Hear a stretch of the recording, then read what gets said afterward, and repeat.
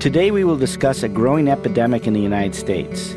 According to a recent Institute of Medicine report, preterm birth has increased by 30% over the past 25 years.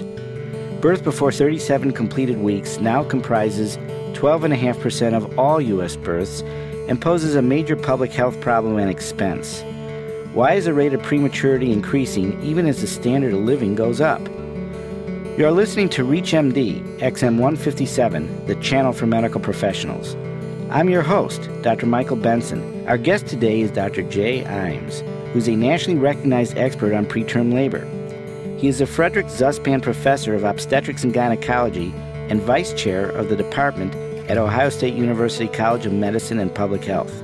With hundreds of publications in the medical literature, he is a member of the steering committee for the Maternal Fetal Medicine Network of the National Institute of Child Health and Human Development. Welcome, Dr. Imes. Thank you. We're pleased to have you on the show. In a broad overview, can you break down the preterm birth rates in the U.S. by ethnic group? Yes, the overall rate, as you said, has climbed to about 12.5%, and the breakdown by ethnic group is really notable for the marked difference among African Americans, really compared to everybody else. The rate for African Americans overall is about 17 to 18%, compared to about 9 or 10% for Asians, 10 or 11 for Caucasians. Hispanics are right about that same level, and American Indians are a little bit higher at 12 to 13%. So out of the 5 ethnic groups that you just described, basically 4 out of 5 have the same rate, but the preterm birth rate for African Americans is almost somewhere between 1 in 5 and 1 in 6 of every baby born. Is that correct? That's right. That's remarkable. I certainly had no idea. Is a higher rate of preterm birth among African Americans caused by lack of access to obstetrical care? Well, there certainly is a component of access to care that influences the high rates among African American women, but it's not the major reason. Somewhat to most people's surprise, when African American women receive adequate and early prenatal care, when they are well educated, or when they are doing extremely well economically, have access to anything that anybody else might have, despite the disadvantages that African Americans often have, the rates are still elevated, so much so that perhaps the best way to point this out is to say that a well-educated, affluent African American woman has the same rate of preterm birth as a poor white woman with less than an 8th grade education. That's a very striking thing. As a matter of fact, that leads to another question. Why don't we discuss some of the demographic or medical risk factors for preterm birth? I take it education may be one factor and economic situation may be another, or are they really related in one factor? I think it's fair to say that they are related to the rates of preterm birth, because the rates do decline as the educational level and income of the mother rise, regardless of race. But they remain elevated even for women with other risk factors. So they're probably more thought of as markers of risk, but they aren't really the reason for the increased risk. The traditional medical reasons account for about 1/3 of preterm births, things such as high blood pressure, diabetes in the mother, various causes of bleeding in pregnancy, such as when the placenta separates prematurely, things of that nature. Those conditions account for about 4% of the 12% plus rate that we talked about. In terms of these medical conditions, certainly premature separation of the placenta would result in a delivery with or without medical intervention. But what about hypertension and diabetes? Do those result directly in premature birth, or do the medical conditions worsen so that the physicians feel they need to induce labor and thereby essentially shorten pregnancy? Mostly the latter, that the conditions, especially hypertension, can be difficult to control. The rule of thumb I always use is that diabetes as a cause of problems later in pregnancy tends to be a condition that fights fair. That is, if you control the blood sugar, the outcomes can be the same, really, as somebody who does not have diabetes. You have to take very, very close control of the diabetic woman, and she has to participate and control her blood sugars. But if you really play the game aggressively, you'll win that game with women with diabetes. On the other hand, high blood pressure in pregnancy is a condition that really does not fight fair. A pregnant woman who has chronic hypertension or develops hypertension during pregnancy, who does everything the doctor asks, and the doctor who does everything right, still don't create a situation where they're in control of the outcome. Blood pressure problems do tend to lead to a number of different issues, such as baby who's smaller than expected, sometimes early onset of labor, so that or an acute rise in blood pressure, so that the only option is to deliver the woman for her own sake and for the baby's sake. So that's a condition where you really are not in control, like you can be in the well-controlled woman with diabetes. Do we even have any idea why that's occurring? We do, Michael. We have three reasons. One of them is simply better dating of pregnancies. With the more readily available use of ultrasound, we can now date pregnancies more accurately early on, and so some of the rise can be attributed simply to better appreciation of the duration of pregnancy. There are two other reasons. One is the rise in multiple pregnancies associated with fertility treatment. We all know that women who have multiple gestation that often follows fertility therapy often results in a preterm birth, whether it's twins or triplets or even more. What most people don't know is that a singleton pregnancy that follows fertility treatment also appears to have an increased risk of preterm birth, about 2 times higher for a fertility therapy single baby than would be the case for a spontaneous conception. Does anybody know why that is? No. It is a matter of great interest and concern. The fertility therapy physicians are aware of it, and they are trying to make sure that women who are facing fertility problems are aware that this can be a complication. But I think women really, whether they have fertility problems or not, the American public really underestimates the problem of prematurity. Most people think it's wonderful what they can do in those intensive care nurseries. Okay. And it is, but it's not always wonderful. The third reason is a mixed blessing in that physicians choosing early delivery over continuing the pregnancy in conditions that threaten the baby's health late in pregnancy.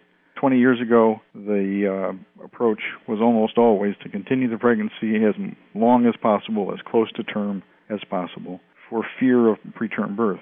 But because the nurseries do a good job with moderately preterm babies in general, and because sometimes conditions in late pregnancy can be unpredictable, leading, for instance, in the case of someone who's had some bleeding where a placental separation is suspected but not confirmed, leading the physician and the family to choose delivery at, say, 34 weeks or 36 weeks, 4 to 6 weeks ahead of the due date, rather than to risk a sudden change in the mother's status that might cost the baby its life. This is very controversial and very difficult because it does increase the rate of preterm births, but it also, this approach, decreases the rate of stillbirth. So we have this debate going on a one patient at a time. Is it safe to continue the pregnancy? Should we allow this pregnancy to go a little further? What are the risks of being delivered now versus the risks of having a stillbirth? I have a question about this. I think I read some statistics that the stillbirth rates were actually decreasing in the United States. That's right. Now, then what you're suggesting is that the decrease in the stillbirth rates may be related to deliberate decisions across the United States thousands of times a year to actually have a preterm birth rather than risk continuing the pregnancy. Is that correct? That's correct. The other issue, though, is that this approach sometimes is used by families and pregnant women and their physicians to justify a convenience early delivery, a situation where, for whatever reason, the physician and the patient decide, wouldn't it be nice to have this baby this week rather than next week? When you talk about early, do you mean actually premature? Usually not premature, but sometimes. And those kinds of conditions where the blood pressure is mildly elevated, where the baby seems to be doing okay, there's really no immediate apparent risk, but those can be used sometimes to justify a mildly early delivery. Our colleagues in neonatology are very concerned about this because they see babies who enter their nursery with mild prematurity, but who are in the nursery, in the intensive care nursery even, for many more days than the usual 1 to 2 or 3 days after a normal birth. They don't see the stillbirths. They don't feel that pressure that the obstetrician feels. Stillbirth is our ultimate disaster, our ultimate failure to do our job. Not always our fault, but it always feels like it's our fault. So there's a medical conversation to be had about this, and there's also a social conversation to be had about this, because the public doesn't fear premature birth. They don't push back against having a mildly early baby. Some women think hey, that's great, I just won't have to be pregnant any longer. And of course, this is really not appropriate. It sounds to me as though the actual rise in fertility treatments has actually affected this national statistic. Yes. That is amazing to me that there's enough fertility treatment impact on the premature birth rate. The major effect of fertility treatment is via the conception of what are called higher order multiple gestations, that is, triplets or more. And the techniques used by fertility physicians can be managed somewhat to reduce or minimize that risk. That's been aggressively pursued in Europe to reduce the possibility of triplets or higher. And in recent years has actually been pursued as well in the United States. But triplets, for instance, have a 75 to 80% rate of preterm delivery. About 50% of twins are delivered preterm, and twinning has gone up tremendously over the last 25 years. Are the Europeans able to reduce the risk of twinning? They are, because of the way they govern, literally regulate the practice of medicine. We have, as you well know, a more open system, and we have much more public pressure on the part of couples who are facing fertility problems to push or urge the fertility treatment clinics to do everything they can to be successful. And everything you can do sometimes includes variations in the technique that might increase the risk of twins and triplets. It's a trade-off. It's a trade-off. Higher fertility success also means higher multiple pregnancies. That's been the ethic. However, in the last couple of years, there have been advances in fertility treatment in terms of the number of eggs that are going to be put back into the uterus. Control of that number, it can be quite successful. There are also other techniques that I'm not really expert in that can be used to minimize the rate of multiple gestation. So I think it's fair to say that the fertility community is working on that. Unfortunately, as I said, the general public is not particularly afraid of having an early birth because of the constant images in the media about how well these micro preemies do.